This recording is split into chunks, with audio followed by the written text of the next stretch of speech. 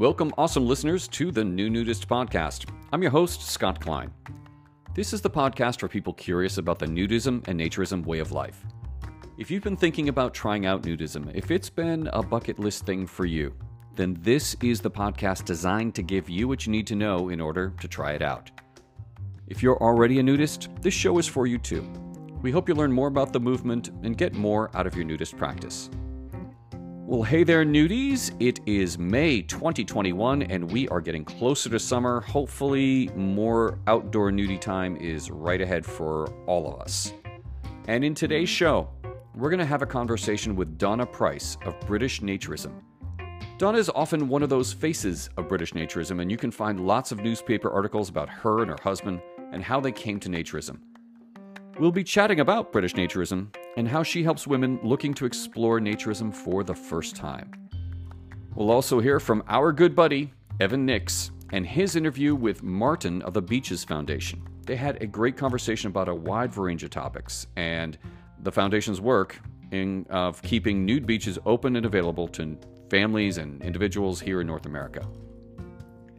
Then for Nude in the News, we'll read an article from the April 21st, 2021 edition of the newspaper The Independent, picked up by multiple media outlets as well, about the music artist Lizzo and why she posted an unedited nude selfie on her Instagram.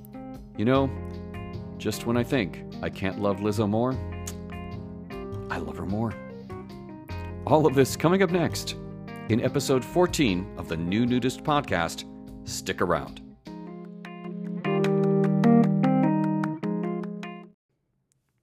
Hey everybody, I'm so glad to have you join us today. It's been a kind of a big week for me. I got my second COVID vaccine, and I'm really looking forward to being able to spend some more time in socially nude situations with other people who are vaccinated. And, I know how lucky that makes me. I really do. I don't take it for granted for 1 second. I'm very, very, very, very, very lucky to be in that situation. And I hope, many of you who are also in a similar situation are going to get the opportunity to spend some socially nude time this summer. And I also know that probably many of you have been, maybe trying out home nudism for the first time. That, many of my listeners reach out and say, hey, I haven't never had a chance to do anything outside of my house.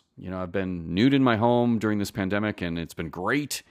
And now I want to try it with maybe some other people. And so I know that there are a lot of you listening out there who are in that situation. And I hope that you do, get vaccinated. Please, please, please get vaccinated. And give it a shot in socially distant, responsible ways, but build on that initial love of being nude at home and take it the next step. That's what this podcast is about, right? I'm not here really to preach too much to the choir, although I do sometimes, and I want people who are nudists to listen to this show as well, because I think it can also be helpful for people in figuring out ways of helping invite people into this movement, into this nudie life that we have. And so I do hope that they do listen. But it's really geared towards people who are thinking about giving it a shot and trying it. And so I hope that you go back and listen to some old episodes if you haven't already, and feel like you know what you need to know in order to try it out. And I really encourage you to embrace the body positivity, embrace the freedom, embrace the not really caring about what other people think about your body, and give it a shot. If it's not for you, it's not for you, but give it a shot. Give it a try. So many people now can't imagine not doing this after taking that first step. And so I really encourage you to give it a shot if you haven't already. And boy, Lord knows, we have had a rough year, a rough 12 months in so many ways. And this is a good time to celebrate what we do have and celebrate the options we have and celebrate the freedoms that we have in ways that don't hurt other people, but in ways that are celebratory of all the things that are positive, of connection and loving yourself and loving other people and enjoying life in the body that we've been given. That's my hope for you. Today, we're going to be talking with Donna Price, and she's one of the key spokespeople for British Naturism. And if you're not aware of British Naturism, go check them out. There's going to be a link in the show notes. Fantastic organization in the UK that exists to promote naturism and nudism. And they do it right, in my opinion. They really do. They do a great job of meeting people where they are and helping them organize and take advantages of all the ways we can be socially nude. And that includes, a lot of sort of virtual ways for us to be socially nude. And they, I think they do a great job. And they've seen during this pandemic time a huge increase in their membership. And I think that's what a lot of us are seeing, right? Is that people are, for the very first time, trying out home nudism and trying out backyard nudism and trying out ways of just sort of being in our bodies and being nude and being okay. And Donna is really a great spokesperson for it. She plays this interesting role in British Naturism, besides being a spokesperson, in that she works to help women who are kind of easing into naturism to get more comfortable with it. And you'll hear more about how she does that. So there we are. I'm going to stop here and let you listen to my interview with Donna Price of British Naturism.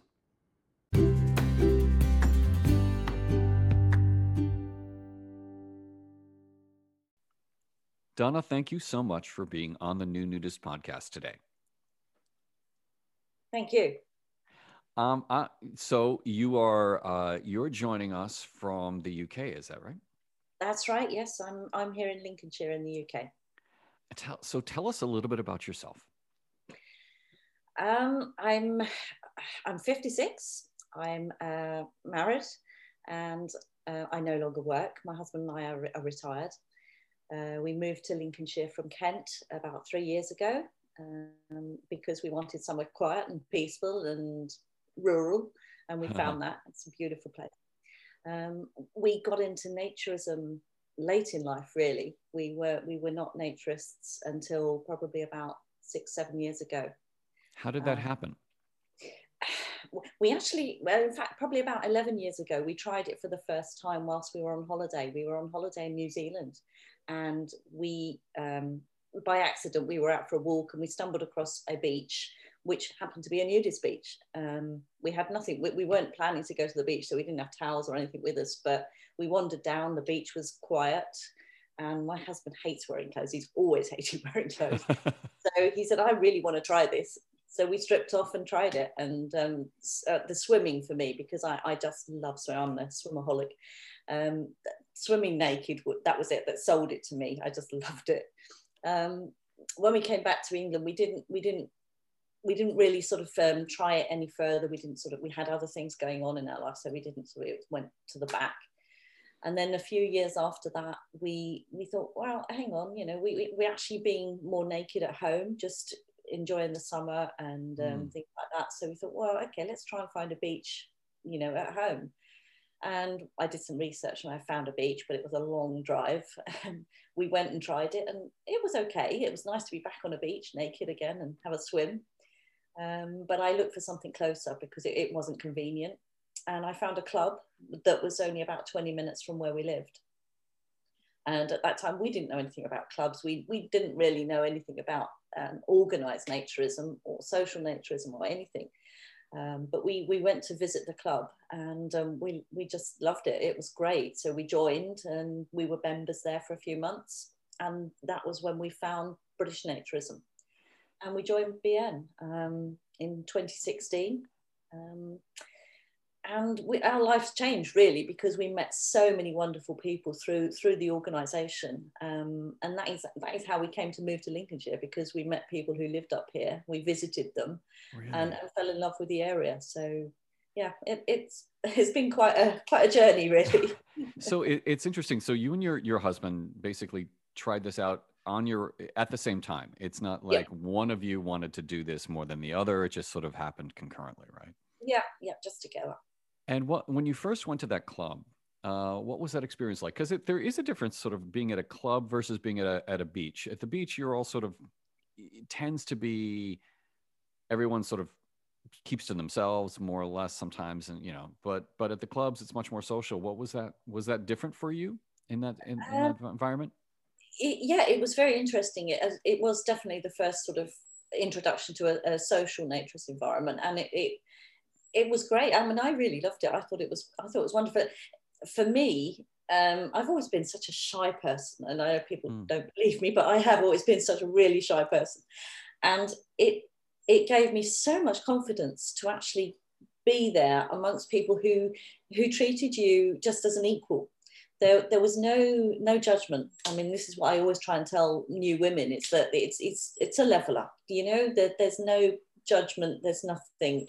You're treated as an equal, and people talk to the person. They don't talk to what they perceive you are, because there's no class, there's no status. So it's I don't know, I just found it very relaxing, and my confidence grew. So naturism had a real effect on your sort of day-to-day, how you feel about yourself, how you move through the rest of the world, even in the textile world, right? Yeah, it did, very much. Tell us about British Naturism. British Naturism is it's the national organisation. It's nearly 60 years old, so it's been going a fair while.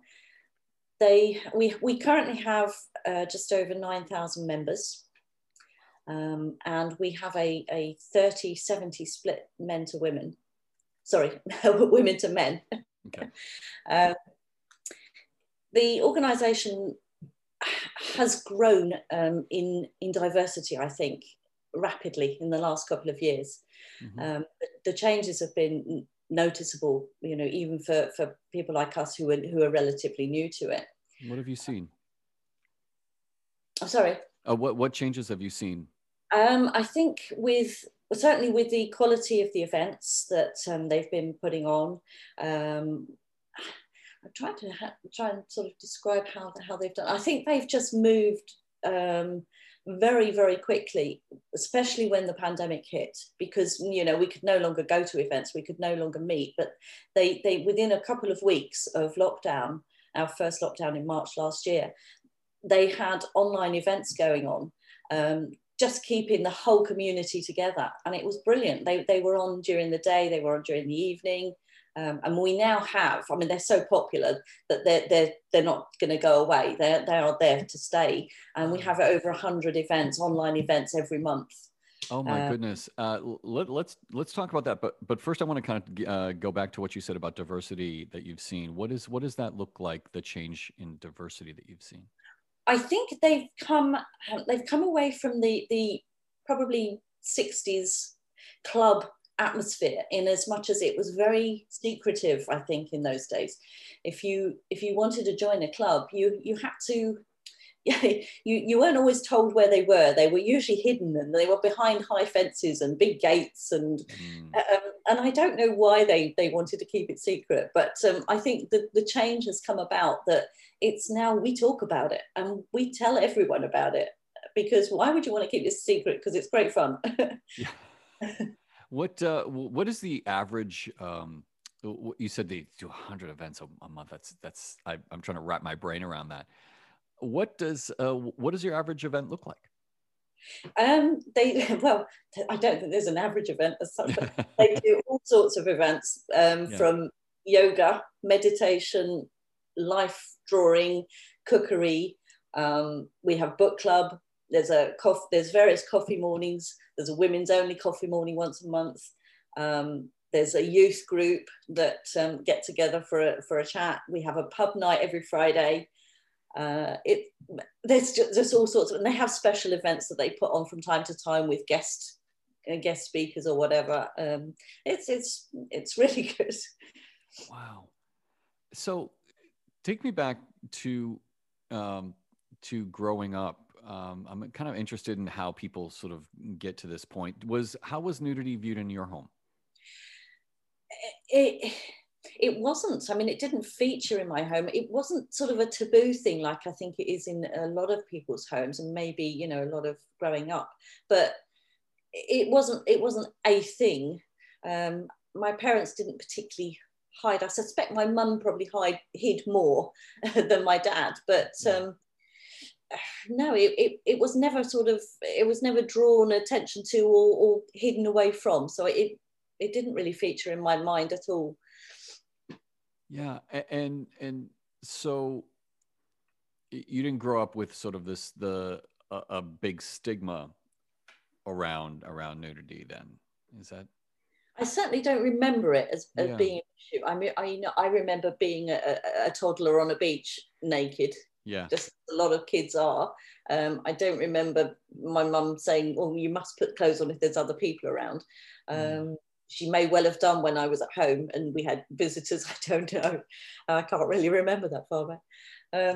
But no, I don't think it was a stigma. I know families now who it is a real stigma for. They do wrap their children up, tiny children up, and, you know, and I think that's just so wrong. Personally, I think that's wrong because it's giving that child a real complex about something they don't need to have a complex about.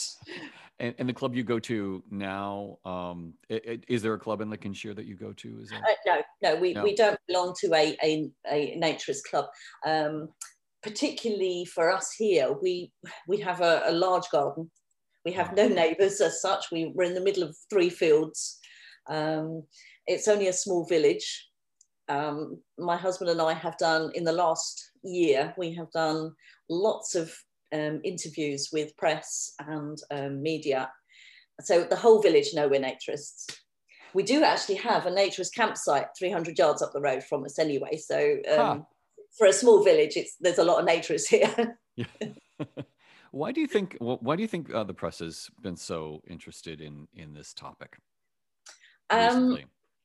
Well, I don't know why recently as such. I suppose because I think the growth of naturism during the pandemic actually became a talking point. That there wasn't a lot of news in any other respect, but it became a talking point. People were working from home, so they were dressing down, and we had relatively nice weather in spring and summer last year, and people weren't dressing at all because they didn't need to, unless they had to do a Zoom call or a meeting or something. But generally, we heard from a lot of people who were trying naturism for the first time whilst working from home. Why get dressed? Do you think were they checking into British naturism? Do you think, because you all have seen a pretty substantial growth in members, is that right? Yeah. There was definitely throughout last year. Interestingly, what we had was people joining from around the world. Sorry, I've got an aeroplane. No worries. We're on the RAF flight path. Are you? That's terrific. Well, that's okay. Hey, this is a podcast. We're not in a BBC studio. It's all good. Yeah, so we found that we were having people join from all parts of the world, particularly from Australia, America, Africa, Really? India, Thailand, because they could come to events. Travel distance was no object. So we have people turning up to our pub night. It might be 8 o'clock in the morning for them, but that's fine. They join in and it's great. I'm so joining a pub night. I'm so joining a pub night. And I would imagine some of these people are also joining you from places that aren't necessarily where culturally nudism isn't really accepted. I know India's one of those places, right? Where social nudity is not really accepted, or some Arab countries. And yeah, are you finding that people from there who want to sort of explore this are looking to BN for that. Yeah, I think so. It's been really, really good, and I think the marketing team have done a brilliant job in getting it out there. I use my Twitter account as well as an active naturist feed, so I advertise a lot of stuff on there, which is sort of I think it just gets it out there. We this is how I got in touch with Get Naked Australia. I had a contact from them to say, you know, we've seen this on Twitter, and we've done some collaborations with them. We had a world global naturist forum last, I think it was, we did it it was either October or November, and it was a whole weekend of worldwide interviews. We had panels from all over, naturism all over the world, taking questions, and I think at one point we had nearly 250 people logged on. Wow. Just talking about naturism from all parts of the world. It was wonderful. Wow. Do you think some of these people who are participating virtually in BN will start to transition into more, as you know, as we all get vaccinated and as social nudity becomes easier and easier? Do you think do you expect some of them to also start to participate in real life events as well? Well, it's quite possible, I suppose. I suppose the travel is the problem, is the key problem for a lot of people if they actually want to join in their event, in our events. But yeah, ultimately that would be brilliant. I mean, we have there's an annual event in Scotland that's been going for about, I think it's been going for about 9 or 10 years now, and that already attracts people from Europe. They come to it for it's a 3-day event, but for the last few years, pandemic aside, last few years it had grown to a week event. So people were coming over from Europe to take part in that, and I think it's quite possible we will see people coming. Does BN have sort of a transition plan, sort of how to transition from people from being home nudists during this pandemic into something that's a little bit more, you know, plugging into the real life events that are happening around the UK? And I'm thinking more just people who already live in the UK and you know, could possibly get in there. That's probably really beyond my remit. I don't really know what plans they've got. I mean, my role in there is very sort of, it's a niche role. I'm there just to try and encourage new women, try and help women that are even in there that are, you know, struggling with events or whatever. Sure. So the actual planning of the future, how it goes, is really beyond what I can comment on. Yeah, well, let's talk about sort of your remit and your, you know, your focus on helping women feel comfortable. You know, tell me about that. How do you approach that? You have to find out really what it is that prevents women from doing it, and or even trying it. And are there common things that you think? Yeah, they are. You know, the number one thing is body image. It just has to be. It's body confidence. It's body image. It's usually what people say is, "Oh, that's great you do that, but I couldn't do it because, you know, no one wants to see me look. My body's just not good enough for that." And I need to lose 10 pounds. I need to, yeah. It's all the usual thing, but it is body image, and I think women also worry a lot more than men about what other people think, not necessarily about themselves, but what other people think of what they're doing. So, you know, like participating in naturism. Yeah, they would worry. Oh, well, what if the neighbors found out? What if my colleagues found out? What if my family found out? And I think how do you address that specifically? How do you address that issue? Yeah, it's a toughie. You either have to, all you can do is say to people, look, try telling people, because you'll be surprised. The reaction you think you're going to get, you generally don't. Have you ever gotten a negative reaction in telling somebody that you're a naturist? No, not a negative reaction. I've had reactions of people that would say, "Oh, well, okay, but you know, I wouldn't want to do it." Fair enough. I've had those too. I wouldn't Yeah. want to force someone to do it, but no, I've not had any negative reactions. I've not had people who stopped talking to me, or thought disowned me or whatever. Yeah. So and I How do you, think that's the trouble. People have to try it. They have to trust their friends or their family, and just tell them, and they'll be surprised. how have They you won't done be that? reactions. So How have you told friends and family? Can you, like, how would a typical conversation go to let them know? um Are they saying, "Hey, Donna, what did you do this weekend?" I mean, is that how does it sort of come up in casual conversation? I And then suppose you, it can come up in casual conversation, yeah, and that's and very very often it's sort of pointed towards holidays and travel. I suppose if you've ah, been if you've been away on a holiday, then and people someone could says, say, "Hey, Donna, where did you go?" where did you go? Yeah, and if it's What would you say? How would that well, go? someone did ask me actually at the pool a couple of years ago, about my holiday, and we actually had been to a place in Spain called Vera Playa, which is a naturist resort. It's a naturist village, and so that's what I told them, and they just said, "Oh, that sounds good." But there was no shock, horror. Oh, there's something weird about you. Wow. So, what are some of the other issues that you think that you address with women who are uh, kind of hesitant about trying this, or trying it and still not quite comfortable with it? I think some women I suppose, are probably a bit concerned about doing a first naturist event where it's a mixed event, if you like, Mm-hmm. about being naked in front of guys that they Mm-hmm. don't Mm-hmm. know. Personally, I mean, I don't know. Maybe I'm not speaking for all women. I don't know, but I actually think being naked in front of other women is more daunting, to be honest, because I think they can be much more judgmental than men.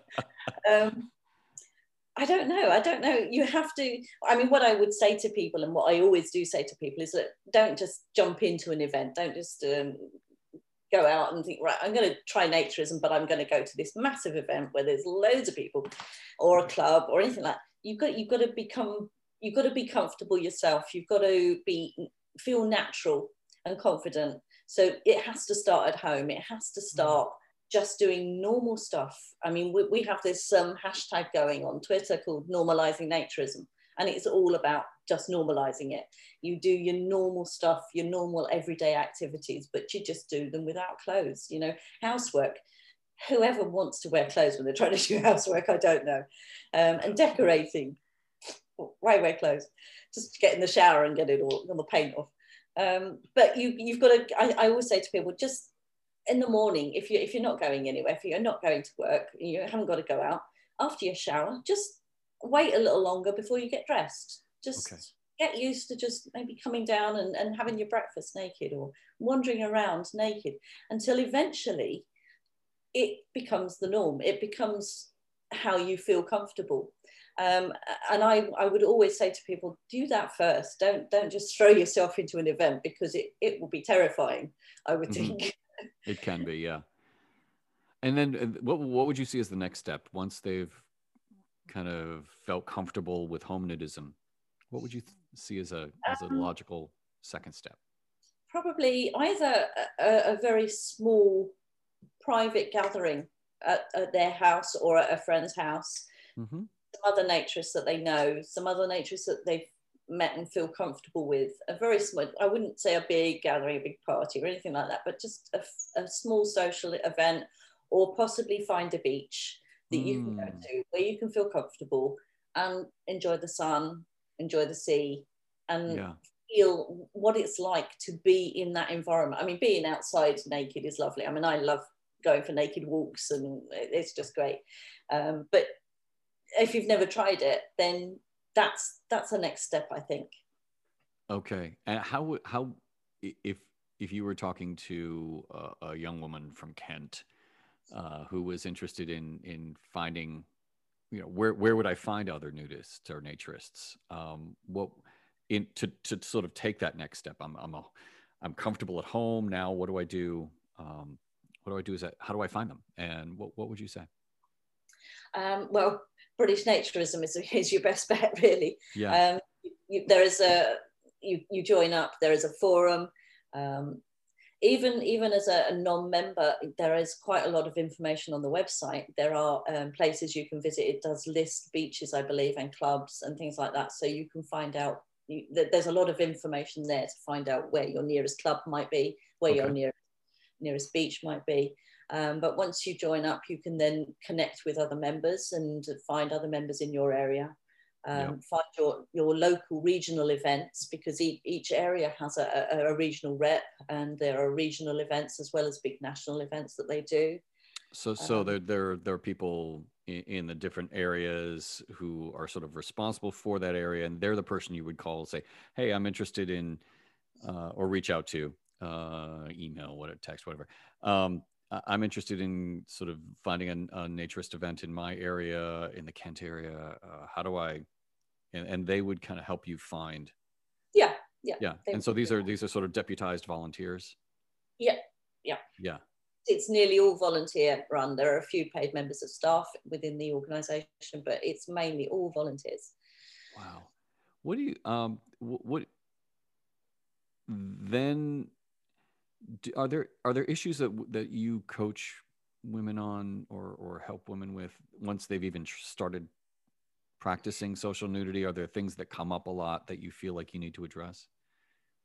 I haven't come across anything that I feel I need to address. The sad thing is, when I took over the role, it was literally 4 months before the world changed. Yes. So, we have lots of plans to do events, and, we have a charity of the year with British Heart Foundation.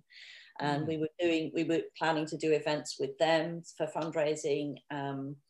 But obviously all of our events that we were hoping to do got shelved and put on hold. So it's been a bit difficult to actually think about how to address these things. But I did have plans for women only events where naturist women could bring a friend, if you like, bring a non-naturist friend, just so they could get an introduction to it, to see what it was like, with no pressure to get undressed if they didn't want to. Okay, tell me about what that would look like. I'm to be honest, I don't really know at the moment, but it's still in the planning stage. But that would be something like possibly an open garden, because we have events at open gardens. So you've got like a stately home where they have beautiful grounds, and they open them to naturists for the day. Really? And so you can wander around these grounds, and they open them to naturists very often at the same time as the general public as well. But they'll put a sign up to let the general public know that there'll be naturists there. So something like that, where women could bring a friend. That sounds amazing. Have you done any naturism in the US? No, not really. Not really. We went on holiday, I think this is quite a few years ago, about 2013. My husband and I went to Florida. Okay. And we rented a bungalow, and we had a pool in the back garden, but it was shared with next door, and that was also rented. But fortunately, there was a couple of guys in the apartment in the bungalow next door, and they didn't mind because we were using the pool naked. Did you check with them first, or did you? Well, yeah, we did. We asked, and they said. That's wonderful. But you haven't done any of the clubs here or any of the beaches? No, okay. No. Yeah. What would you say to a woman who is at home, thinking about this and thinking it's not necessarily for them, that they are going to feel conspicuous, that they are going to be judged? Yeah, it is difficult, because all I can tell them is that amongst naturists you won't get that. There just isn't that kind of reception. But unless you try it, it's very difficult to explain. All I can suggest to them is that they find a couple of naturists. a couple of friends who they're happy and comfortable with to actually give it a go. It's very, very hard to convince people. I know it is very hard to convince people. You need, I always say is that you need an open mind. You need to talk to an open mind, because if you're trying to actually convert someone to try naturism, it's never going to work. No. I get contacts from lots and lots of guys who say, "Oh, you're the woman in naturism leader. Will you convince my wife to join in?" And I say no, because if you haven't convinced her, I'm not going to be able to. So you do need an open mind. You need someone who has at least an interest or a spark that, you know, they think, well, maybe I'd like to try it, even once, just like to try it. And that's all you need. But you're never going to convince someone who's really just not listening. How about, are there younger people that are engaging more and more in naturism and British naturism that are you seeing sort of a demographic shift as well? I think there is definitely a demographic shift too. Yeah, there's what we find is that the younger people, they're not quite so much club people. They're not sort of interested in actually signing up to join something. They're not member type people. They want to do it when they feel like doing it. They want to do it ad hoc. So I think there's a change maybe in possibly the way it's approached for a different generation. I completely agree. I spend a lot of time talking with other nudist podcasters and bloggers, and we all see the sort of same thing. You know, the younger people, this younger generation, they're not the joiners. They're not about clubs. They're not about membership per se, you know, where they want to go to one place every weekend and with the same people, and that's just not how they orient their lives. No, I agree. I agree. And so is BN specifically addressing that? Are you all doing events that are specifically kind of geared towards that particular mindset? We do events. We have started events that were geared towards what we called the YBN group, which is the Young British Naturism. That's up to 18 to 35. 18 to 35, yeah. And there were events that were put on specifically for that age group and for young families. Festivals, sort of a long weekend festival, that kind of thing.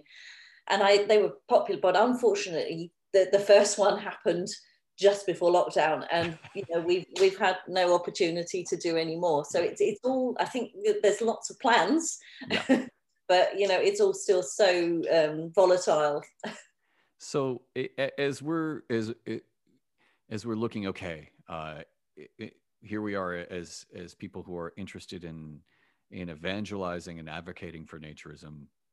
What do we do to get people, once they do start coming out, what's the best way to welcome them into nudism and naturism, do you think?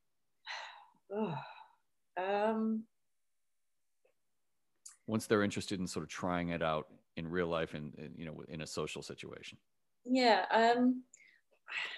It does depend really a little bit on what else interests them, because we have naturism in common, but that doesn't mean we gel with everyone, because I think we need to pick on some other specific interests, like they've done with the online events. We've got people who are really into art, so they do the life drawing courses, and the events there, they actually get the chance to draw and be the model. So I think, and the cookery thing is another aspect. So I think you need to pick out on some of the other hobbies and interests that people might have, and then overlay the nudism and naturism on top of that, and sort of marry those two things together. But nudism and naturism in and of itself maybe isn't enough of a commonality. You have to have that additional interest. Oh, that's fascinating. Yeah. Well, I think that's true. You all are doing it right. Looking at your membership numbers, you're clearly hitting on a great formula. And, you know, have to say those of us in the US are a little envious of of what you all have been able to do. You've just you're welcoming people into this and sharing this. Many of us feel in the right way. So we're looking to you.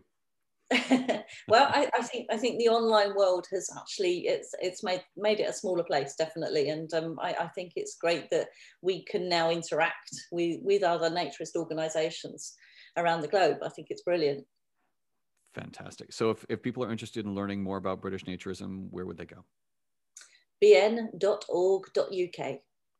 Donna Price, thank you so much for joining us today. It's been really helpful, and wish you all the best. And as we sort of come out of pandemic, and hope you get a lot of more members joining you in real life and online. And just thank you for what you're doing for naturism. Thank you. It's been a pleasure.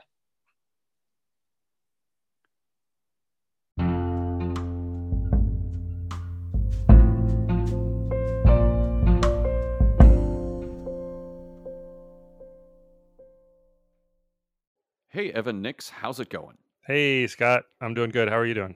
I'm doing okay, dude. It's May. We're in May. Is it May? It's May. Jeez. How did that happen, man? I don't know. What year is it? Well, it depends. I don't think. Yeah, I don't really know what year. Well, we it don't is need to anymore. say it. We'll keep this evergreen for the listeners. That's right.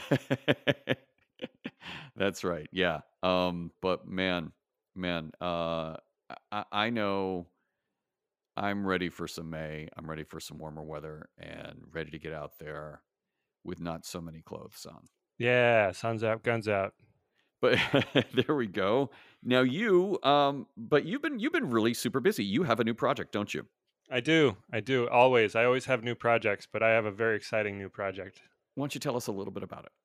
Sure. Naked Age is a sort of audio series that I have started putting together, and it profiles unique people who have gone to extraordinary lengths to live a nude life. That sounds fascinating. How did you get started in that? Oh, well, I like to dabble in the podcast recording like yourself. And so I've been for months just kind of conducting these Zoom interviews with interesting people. I found that I was a little bit, I don't want to say stifled by the pandemic creatively. I was Yep. still going, but it's hard to travel. It's hard to meet people. It's hard to, you know, to produce things and make stuff. So I was inspired by Zoom and by this thing that we're doing here, and I just decided to start conducting some interviews. So the podcast series is actually out under the Naturist Living Show podcast. So it's kind of a sub podcast Of Stefan and Duchesne's Naturist Living Show. yeah, Fantastic. friend of the New Nudist podcast, I know. So he's just been So cool. he's been very kind and generous to give me a space on his platform to share these recordings that I've made. Well, tell us about the first one you did. The first one was with a woman named Laura Boswell, who in the 1960s was an owner of California's Lupin Lodge. Oh yeah. And she's been a nudist since the 1930s when she was born. She lives in the Berkeley area, and she's just a fascinating, really interesting person. I just identify with that. I really enjoy life without clothes when it's possible. Yeah. And I don't, you can put a hashtag on it like, okay, that's called nudism. Well, I'm not really interested in the politics of nudism at all. I'm just interested in my own comfort and joy. And to me, it's the ultimate freedom to be able to be out in nature, out in the world. And that's my main interest in life, is the joy of it. That is awesome. Our history is really important, and I think can be very motivating to a lot of people out there, right? I think so. Yeah. I've found just in kind of putting it out there through Twitter with my Twitter account, Naturist Vintage, that there are a lot of people that are interested in this history, a lot of people that know this history, and a lot of people that don't know this history that want to know this history. So I think it's really fascinating stuff, and I'm delighted to share it. Well, how can people find it? The easiest way is to locate the Naturist Living Show, and do a search for Naked Age. There's one episode currently, but there will be more to come. So keep your eye out, subscribe to the Naturist Living Show, and look for Naked Age. Well, I will make sure that we put the link to the Naturist Living Show in the show notes here. But I'm sure everybody listening to the New Nudist podcast knows Stefan's podcast, and what a fan I am of him and his mission and all that he's done for naturism and nudism. He's just huge. the best. Just the best. Yeah. And I think probably the best mustache in nudism and Easily. naturism. Yeah. Easily, right? I mean, is there even anybody that's a contender? I don't think so. Nick of Nick and Lynn's. No, I'm sorry, Nick. It's weak. It's a weak game compared to Stefan. I do like Nick. It works for Nick. Hey, no diss, no diss. Yeah, but man, Stefan's is in a league of its own. It's an icon in and of itself. Yeah. So you'll find those that link in the show notes. And thank you, Scott. I'm really looking. Yeah. Well, hey, thanks for doing this, man. I mean, this is the sort of information that people need to know, because we are all part of something that, if you're practicing naturism and nudism, you're not just doing that on your own. You're sort of becoming part of a shared history here, and I think people should know about it. Yeah, and the work that you're doing through Naturist Vintage pushes that forward, and the work that Stefan does in Naturist Living Show pushes that forward, and so we're grateful to the work that you do. And I'm also super grateful for the interviews that you do for this show, and you found a really interesting dude. Yeah, speaking of pushing stuff forward, I have found in getting involved in nudism advocacy that this person is just impossible to miss. He's so active, super passionate, super vocal. His name's Martin Novoa, and I couldn't admire him more. And so what are we going to hear from your interview with Martin here? Martin is the president of the Beaches Foundation in Florida. He's a very active and vocal advocate for nudism and nude rights and body freedom. And I had a blast talking to him, and I hope that your listeners have a blast listening to it. Well, thank you again for the work there, and I enjoyed listening to the interview, and so let's go ahead and share it with everybody. Here is Evan's interview with Martin.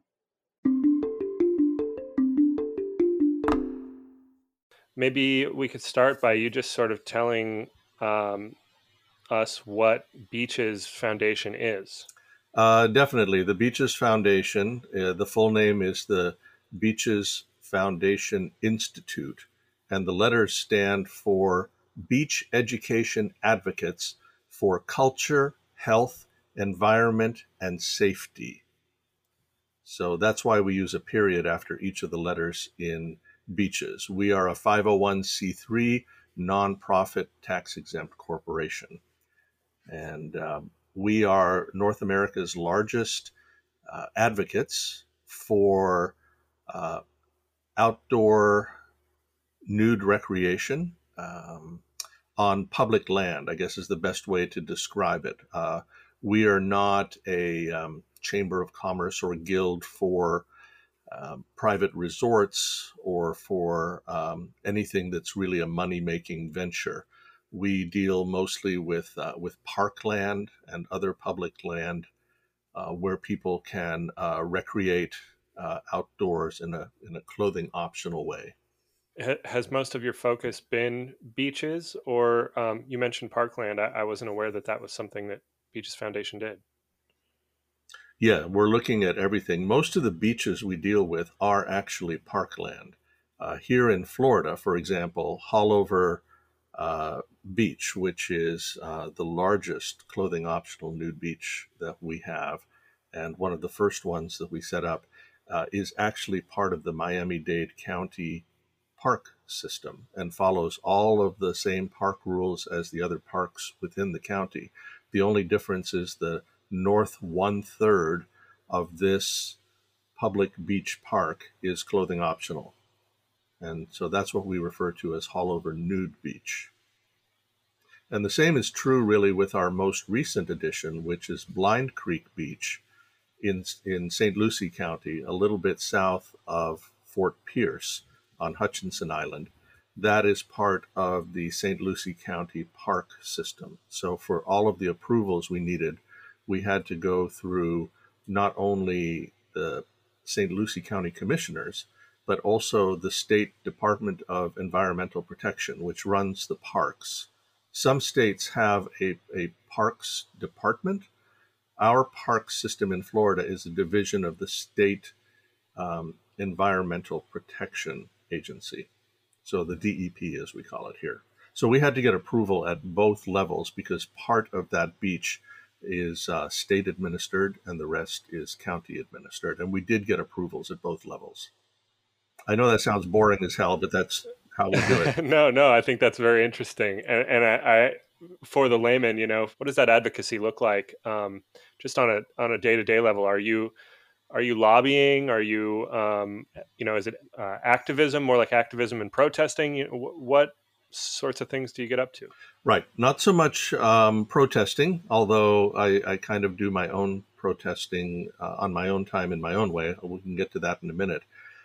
We are very strong advocates. We do lobby legislators in Florida and other elected politicians like county commissioners and county park chiefs and people like that. We pay professional lobbyists in Tallahassee. We have two of them at the moment, two really effective, extraordinary individuals who are lobbying on behalf of our interests. And when I say lobbying, that has several components. One is monitoring legislation in the pipeline that would potentially affect nude recreation in a positive or negative way. For example, there are often groups, let me put them under the umbrella of morality groups or morality-inspired groups who feel that nude recreation is harmful or wicked. And so they approach their politicians with ideas for bills that would outlaw any type of nudity on public land in Florida. So our lobbyists alert us to that, and they try to blunt that. They try to head it off and explain to legislators why that's a bad idea. Initially, a few years ago, our main thrust was a constitutional right to use public lands, to assemble, to express ourselves. And we approached nude recreation as a human rights issue. We were not making a lot of headway that way, some, but not enough. And then we commissioned a study several years ago that showed the economic impact that the nude dollar, to use a term, has on the local and state economies in Florida, what it does for each county, what it does for the state overall. And the fact is that nude tourism in Florida brings in billions of dollars every year. And that, when I say brings it in, I mean people who are coming on nude tourism, clothing optional tourism, who would otherwise not be staying in the hotels, not be eating in the restaurants, not be shopping in the local shops for beach towels and umbrellas and coolers and things like that. The impact that it has on Florida, people who come specifically to visit either the resorts or our nude beaches, is significant. And once that was actually quantified, documented in studies, we gave those to our lobbyists. We discussed with them the significance of those and how to best present those. And when the lobbyists then went to the legislators and said, this is what this could mean to your community, or this is the loss if you close this nude beach, that was very effective. That had a big impact. We already knew on some level that there is big nude tourism in Florida and elsewhere, but we had to really quantify that with a well done study. And actually, there's been several studies by now to prove that to legislators. And interestingly, where some of the more conservative legislators were previously inclined to consider these morality-inspired laws, they are now, I'd say, somewhat more inclined to listen to the economic argument. Sure, money talks, right? Right. And one of our lobbyists is the former Republican lieutenant governor of Florida. So he has a lot of contacts in that party, and that's helping us a great deal. And he's finding the economic argument to be very persuasive with them. So I'm kind of curious, just to take almost a step back, to know a little bit more about Shirley Mason and the foundation's history. How did it come about? Shirley is a wonderful and remarkable person. She and Richard, her husband, Richard Mason, are true visionaries.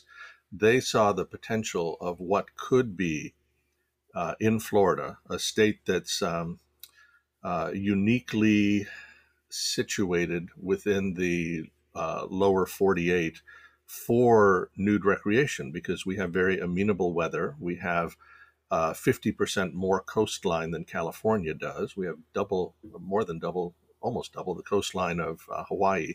So there's a lot of beach opportunities. And back in the 70s and 80s, Shirley and Richard were, you can call them American social nudism pioneers. They were strong advocates for keeping the nude beach areas that we had and adding to it. Unfortunately, due to some policies of the state Department of Environmental Protection, specifically the Parks Division, and some development that was happening at the popular beach areas, as Shirley tells it, Florida went from approximately 40 places where you could go nude in public to the 4 that we have right now. Wow. Apollo Beach, Playa Linda Beach, Blind Creek Beach, and Haulover Beach. And this is very frustrating. Back in the 1970s and 80s, when Shirley and Richard were living in Miami, I think Richard actually arrived here in 1959, they were visiting Virginia Key, which, if anyone's familiar with the geography of the Miami area, Miami and Miami Beach are completely different cities. Miami Beach has coastline, sand, but it is not part of Miami. They just happen to be in the same county, and there's an enormous bay between them. Miami itself doesn't have any beaches on the mainland part. It has a lot of mud and rocks, and there are no beaches in Miami other than the 2 islands that it has, which are Virginia Key and Key Biscayne. Those have beautiful beaches, and they're reached by a causeway, the Rickenbacker Causeway. So back in the 1950s and 60s, Virginia Key had the beach for people of color. When everything was segregated here in Florida, only whites could use Haulover and certain other beaches. If you were a person of color, you had to go to your own beach set aside for that, and it was on an island. It was on Virginia Key. In the 1960s, everything began to integrate, particularly in the early 70s. And Shirley is a person of color. Shirley is African American. Her husband Richard is white. I think Richard's half Irish, half Italian, and so they were well acquainted with this segregation of beaches. And over the years, once Virginia Key began to integrate, it attracted. Let me put it this way. There were people who already had an image of Virginia Key as somewhere that they wouldn't go with their families because it was basically for Black people. And so they continued to go to their beaches. And the only ones who initially were drawn to Virginia Key once it integrated or desegregated were kind of hippies and liberals. And that included a lot of people who like to take their clothes off. So in the 1980s, in particular, Virginia Key was the nude beach for the Miami area, and Sure. and Richard and Shirley would frequent that with friends, and so there was a nude beach culture in the 1980s there. But they wanted more. They wanted more space. They wanted something that was a more visible public park with better amenities, restrooms and everything. So they began looking around, and I think it was Richard who hit upon the idea of Haulover. He said it's such a large beach, we could have a portion of it. So he and Shirley began a concerted effort of dealing with the police, the Miami-Dade Sheriff's Office, the mayor's office, the Parks Department in Miami-Dade County. And it took them about 10 years. They started roughly 1980, 81, and the official designation of the north end of Haulover as a clothing optional county beach came on July 14th, 1991. So we're approaching the 30th anniversary this summer. Yeah, Amazing. they were relentless. And so was Beaches Foundation born out of that effort, or? It was. First, there was an organization which still exists, and I'm on the board of directors, called South Florida Free Beaches, SFFB. And that was organized in order to help out the Parks Department, the police, the lifeguards in running the beach. There are certain things that the government was not willing or prepared to pick up, such as beach access. We created ramps to the beach to make it accessible for people who are disabled or have access issues. We have a beach wheelchair that has the big inflated tires so that one can move around the beach. We put in the showers that are there for everybody to use. The foot showers, the body showers. We've created a number of sort of semi-permanent features there at the beach that the county was not doing. We did it through raising money and recognizing what was necessary for everybody to enjoy the beach. The Beaches Foundation is, as I mentioned, a charitable foundation. It's a 501c3 tax deductible donation organization, and that came along a little bit later to focus on education, to focus on getting the message out of what was so important and beneficial about clothing optional recreation, why this is a healthy family activity. And now the Beaches Foundation has become somewhat of an umbrella organization.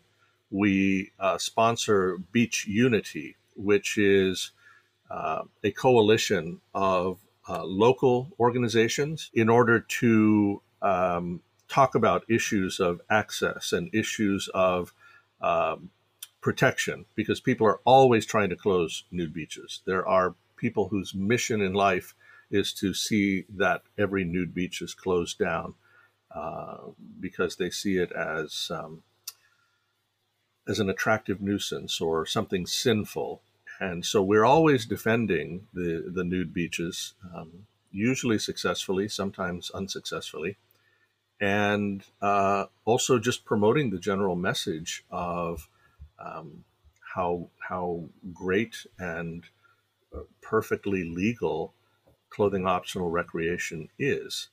It sounds like a very valuable organization to have. Your work is limited to Florida, or do you work in other states? Not at all. Beaches Foundation happens to be based here, and because we're based here, we know our legislature better than we know other legislatures.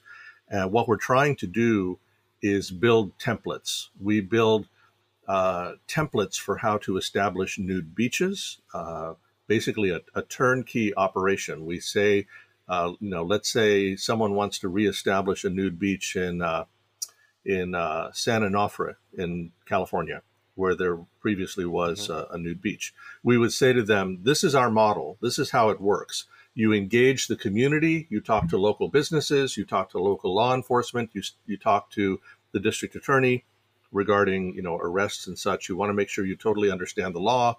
You create a beach ambassador program to augment what local law enforcement does. The beach ambassadors are kind of like a cross between Welcome Wagon and Mall Cop. I don't know. We basically try to enforce whatever the local rules are, remind beach visitors of that, and at the same time answer their questions, because many of the people don't live there. They want to know where can they stay nearby? Where can they eat nearby? What are some of the attractions? Are there any nudist resorts nearby that they can visit? So we try to be knowledgeable about that and helpful to people. One of the things that I enjoy doing as a beach ambassador at Haulover, and I've been trained to do that now for 3 or 4 years, I take pictures for people. We get a lot of people saying, wow, this is our first nude vacation, or we're on our honeymoon, or we're whatever. Would you mind taking a picture for us? I'm happy to take a picture for them. I do amateur photography anyway, so I'll use their phone or their camera or whatever they want. And, we're just there to be helpful. We're there to welcome people and to, just be a general resource to people who visit the beach, with the goal of leaving them the impression that it is a safe and friendly place that they will want to return to. Yeah. Wow. And that's so important too, because I feel like so many people have just misconceptions about nudists or nudism, and just being that voice of reason, I think is very, very valuable. But I'm curious to know more about you and your history and how you got involved with the Beaches Foundation specifically, but also with free beach activism more broadly.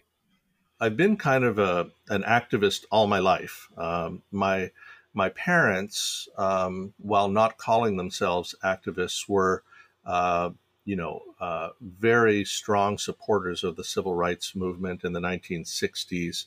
One of my very vivid childhood memories of growing up in the Washington, D.C. area. I grew up in Fairfax County, Virginia, a very wealthy and beautiful place, and one would think kind of progressive, especially with its proximity to Washington and how well educated the residents are. But I remember my parents took me and my sister and brother to this beautiful lake in the county that they had heard about called Timber Lake. And people had recommended it. We went there. I remember we spent a whole Saturday or Sunday there. Absolutely beautiful environment, heavily forested, gorgeous lake, tires on ropes that you could swing out over the lake and jump into the water. And we met so many other kids. When we went in 1968 to this, I was maybe 8 or 9 years old. And we had a wonderful time. And after we came home, we kids were enthusiastic about it. And over the next couple of weeks, we said to our parents, would you take us back to Timber Lake? We can't wait to go back. And they kind of were reluctant. And finally, they sat us down and they said, look, here's the situation. When we arrived at Timber Lake, or soon after you guys started having fun there, we discovered that it was a restricted lake. They did not allow Blacks, Asians, Indians, Latins, whoever. It was a whites-only lake. And we didn't want to ruin the day you were having, but on principle, we cannot go back there with you. We will not support a business like that. And most of my friends' parents weren't like that. They were, just go with whatever the zeitgeist is at the moment. But my parents were very, very principled about a lot of things. They weren't religious people, but they were very moral, principled people. And so I remember having a strong impression from that age that it's important to stand up for what you believe in. So when I started visiting nude beaches in my mid-20s, starting in New Jersey, my first one was Sandy Hook, Gunnison Beach at Sandy Hook in New Jersey. I felt that this was something I wanted to advocate for. I felt it was an undertaking on my part to visit this that was healthy or healthful, and good for other people and nothing to be ashamed of. And if anyone had tried to take that away, I would have been very angry and very upset. In years shortly after that, and I mean like 1 or 2 years later, I started frequenting Wreck Beach in Vancouver, British Columbia, on the campus of UBC, and Meso Beach. And they both had protection organizations. There was the Wreck Beach Preservation Society, run by Judy Williams, who's a wonderful woman and part of our beach unity. And Judy has been tirelessly working for, I would say, probably 40 years now, to protect Wreck Beach from attacks, to close it. And similarly, Meso Beach had FOMB, Friends of Meso Beach, who were working to stop the state DNR, Department of Natural Resources, from closing the beach. And in both cases, there were religious activists who were well organized and tried for decades to close these beaches. There was a city council member in Vancouver, BC, named Bernice Gerard. But she used to come down to the beach. She was also a Pentecostal minister. And she'd come down holding a Bible over her head, leading a group of people behind her, and say, this is immoral. All of you should lower your eyes in shame to God and leave this sinful place. And, she tried really hard on the city council to shut this down. And that wasn't successful, but it did cause waves because the university did not want bad publicity regarding their campus. And this beach is right at the foot of their campus. It's, down at the bottom of the promontory, the peninsula that they're on. So that was a problem for them. And in the case of Meso Beach in Wisconsin, there was a group of religious people, very conservative, from the town of Sauk City in the next county over the river from the beach. And they used to march down there with their Bibles also and say, shut down this Sodom and Gomorrah right now. And, that was really disturbing to a lot of Wisconsin legislators. They didn't want that controversy. And to them, the beach is what was causing the controversy, when in fact it was really the religious activists who were causing the controversy, because the beach was a perfectly lovely place to be. I'd been there many, many times. Wreck Beach is still going in Vancouver. I hope it goes forever. It's one of the most beautiful nude beaches in the world, in my opinion, with a fantastic sense of community down there too. Unfortunately, Meso Beach got closed shortly after my last visit there. I took some non-nudist friends with me Labor Day weekend in 2015. They couldn't believe that something this beautiful and liberating was so close to where they lived in northern Illinois, and they hadn't heard about it. And they fell in love with the beach. And in, I believe, October of 2015, the State Department of Natural Resources shut down Meso Beach for good, claiming that there was illicit behavior going on there. They weren't explicit, certainly nothing that was in plain view of the beachgoers. So these things happen all the time. The organizations I belong to, the ones I'm passionate about, and I have belonged for a long time to Wreck Beach Preservation Society, Friends of Meso Beach, similar organizations. I feel that we all have a role to play in defending these things. I'm also a veteran of gay rights activism, of HIV and AIDS activism. I saw what it was doing to my community in New York and Chicago and Washington when I was growing up. Early on, I got involved with ACT UP. I got involved with Gay Men's Health Crisis in New York, became an educator for them. These are just things I felt that I had to do because of my upbringing, because my parents raised us to not be bystanders or observers, but to get out there and be foot soldiers and work for what we believed in, and to protect that which was under attack. And I've done this with numerous causes. For ever since I was in high school, I've been an intactivist, fighting to protect children against needless genital cutting. I mean, it's something that happens a lot in the United States due to mostly economic factors, but other countries like Australia, Great Britain, New Zealand, Canada that had been in this with us have all dropped that with absolutely no negative health effects, big savings of money, and more importantly, without pain and risk to children.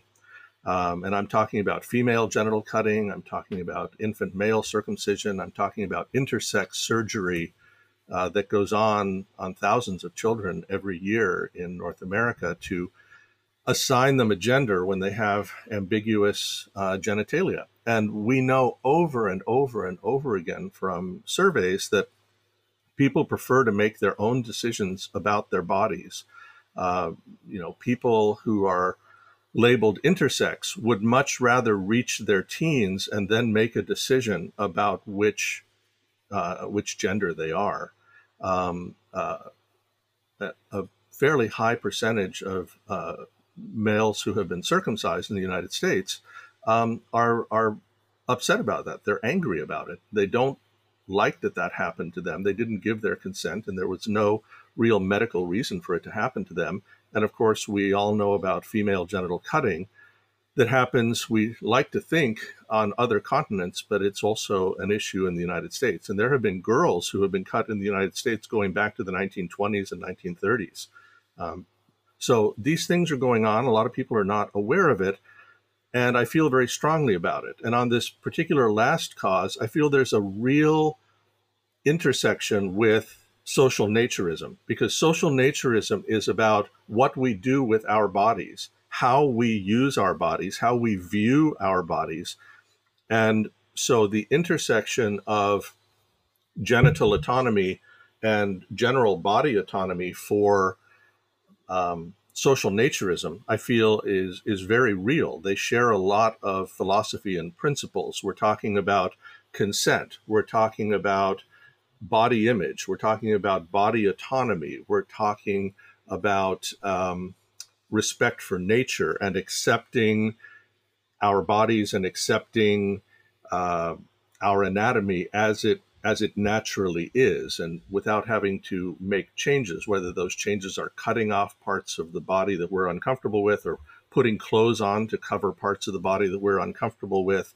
I think there's a real intersection, and it's not just those two. I think if you really get down to the brass tacks, to the roots of what is going on, like even between gay rights and social naturism, it's a question of how we use our bodies. We want government and we want community out of the decision making of what we do most intimately with our body. And when I say intimate, I'm not talking necessarily about sex, but there is a certain vulnerability for a lot of people with social nudism. They need to feel safe in order to practice it, get the most out of it, enjoy it with their friends. And so you don't want or need government stepping in saying, this is shameful, this is public indecency, this is actionable behavior. This happened with gay rights. There were bars that were raided because the police said the community does not tolerate people of the same gender, whether it's lesbians or gay men or whoever, having sex with each other. It's against nature. And oddly enough, there are people telling us that naturism is against nature, which, kind of blows my mind. Yeah. But these things are related. You can make a nexus between civil rights based on race and social naturism. You can find a nexus between civil rights based on sexual orientation and naturism. You can find a nexus between civil rights, constitutional rights for body autonomy, genital autonomy, and naturism. They all come back to things that society doesn't understand well and is inclined to want to suppress. and we need to stand up and be counted. I mean, I proudly stand up and am counted as an advocate for clothing optional living, clothing optional recreation. I stand up proudly as an advocate for, sexual minority rights. I stand up as an advocate for health rights, whether it's mental health, HIV, whatever. I am there as an advocate. I'm there as an advocate for the transgender community. I'm there as an advocate for the intactivist community, for people who really feel harmed by genital cutting, and they don't have a way to express that society welcomes or understands.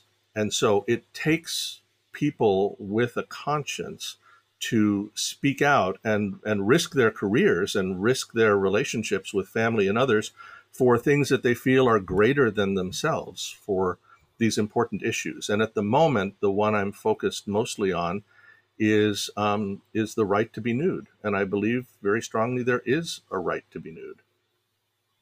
What is something that every nudist or person partaking in nude recreation needs to know?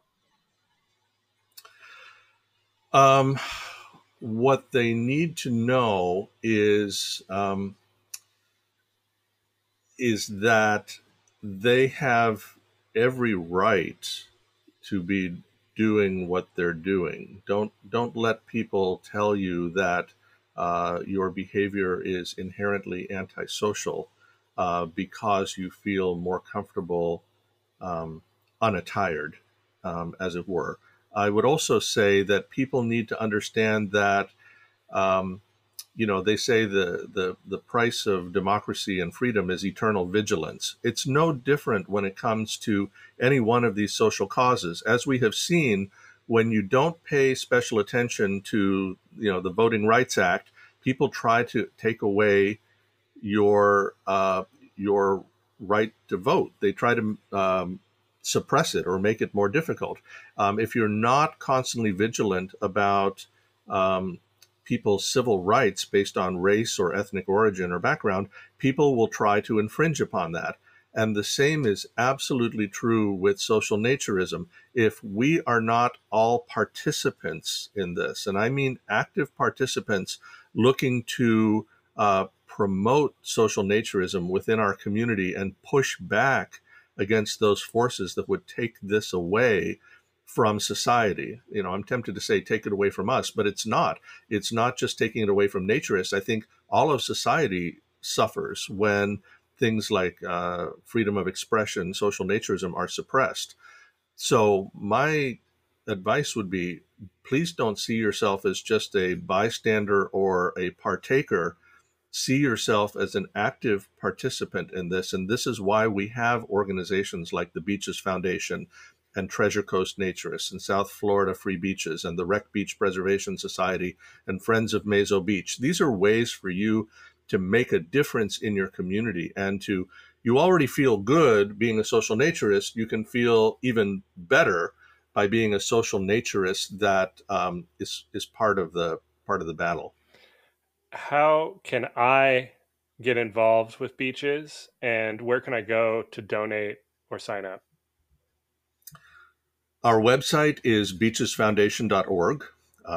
We always welcome donations. As I mentioned at the beginning of the podcast or the interview, we're a 501c3, so donations are tax deductible. We're a charitable educational organization. Also, we have a raffle every year. The one for 2021 just ended.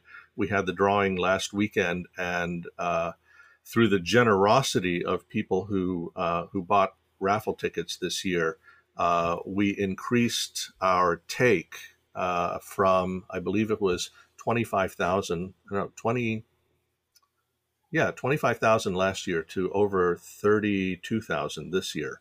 And that money goes to fund our projects for beach access, building ramps, building showers, building whatever we can, as well as our lobbying efforts in Tallahassee. Our template idea extends not just to the establishment of new clothing optional recreation areas. And I'm talking about beaches, but also we would like to see areas of parks set aside like they are in major European cities, or waterways, lakes, rivers, where people can go canooding, as we call it, or also nude kayaking.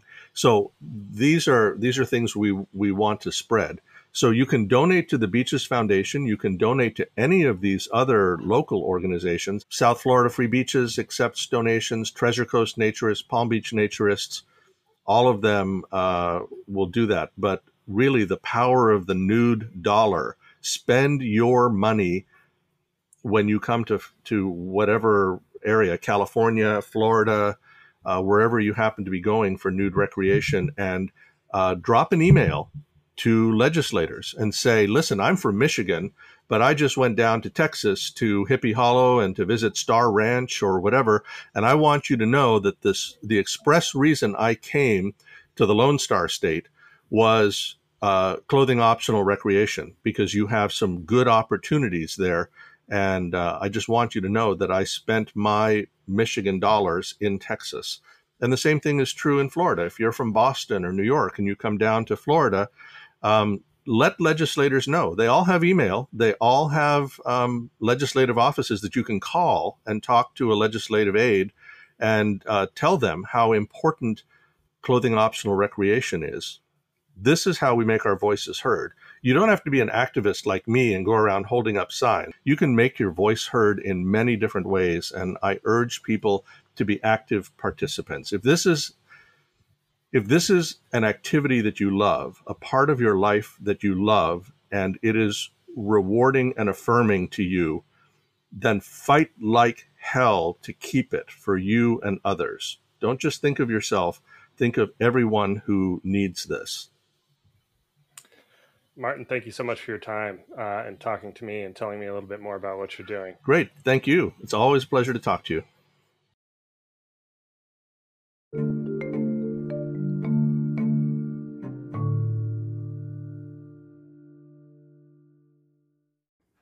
For our Nude in the News segment today, we're going to look at an article that appeared in the April 21st, 2021 edition of the British newspaper, The Independent.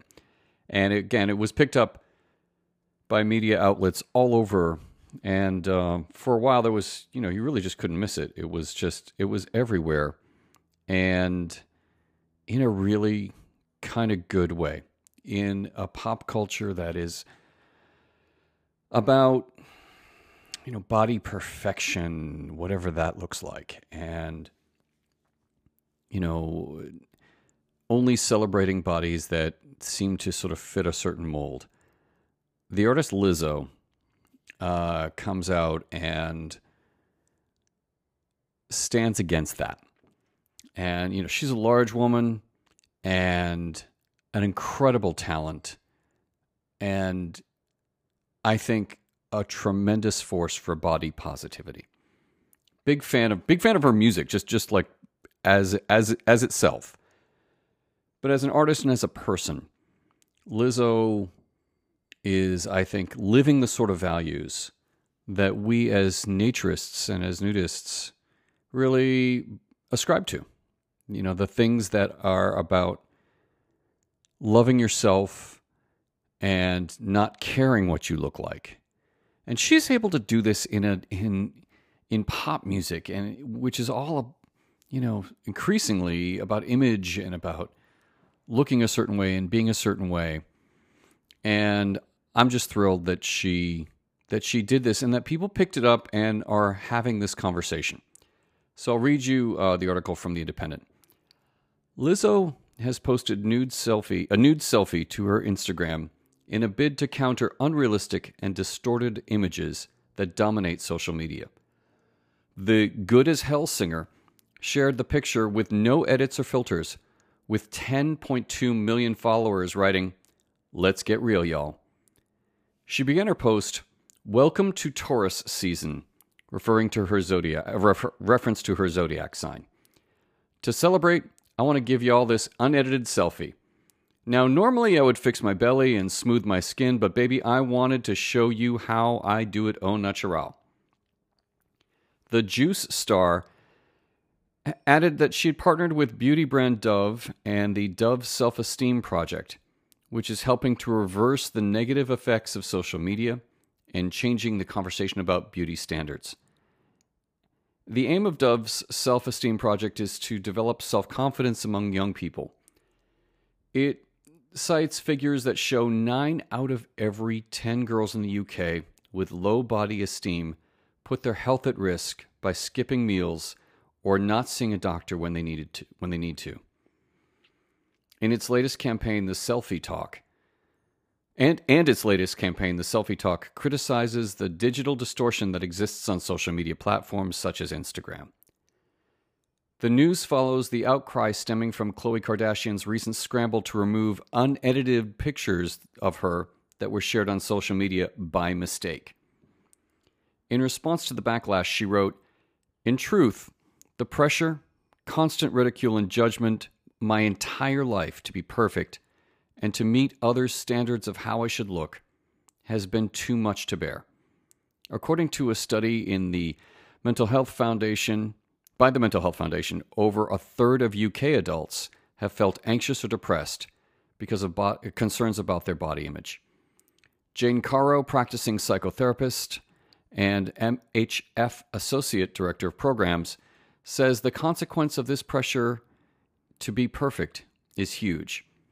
There isn't a magic cure for any of this. We live in a culture that is constantly feeding us messages about how we should be. And this idea that there is perfection we need to be aiming for, but that's just not true. So that's the article. There's going to be a link to it in the show notes, and so thrilled that Lizzo and Dove, frankly, are really focusing on this issue. 9 out of 10 girls in the UK. It's just, low body esteem that puts their health at risk.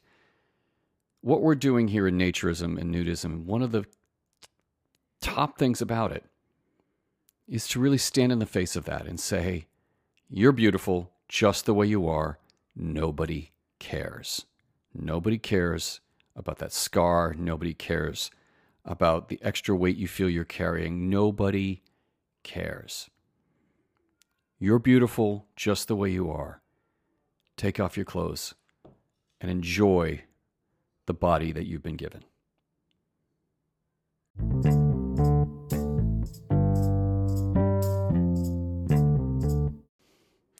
Well, nudies, that is it for today's show. Thanks again to Donna Price from British Naturism for coming on the show, sharing her story, and sharing a little bit about her work in making nudism and naturism more comfortable for women who are interested in trying it out for the first time. I encourage you to go check out British Naturism. Again, the links are in the show notes. And, I just joined the organization, and I think you should check them out.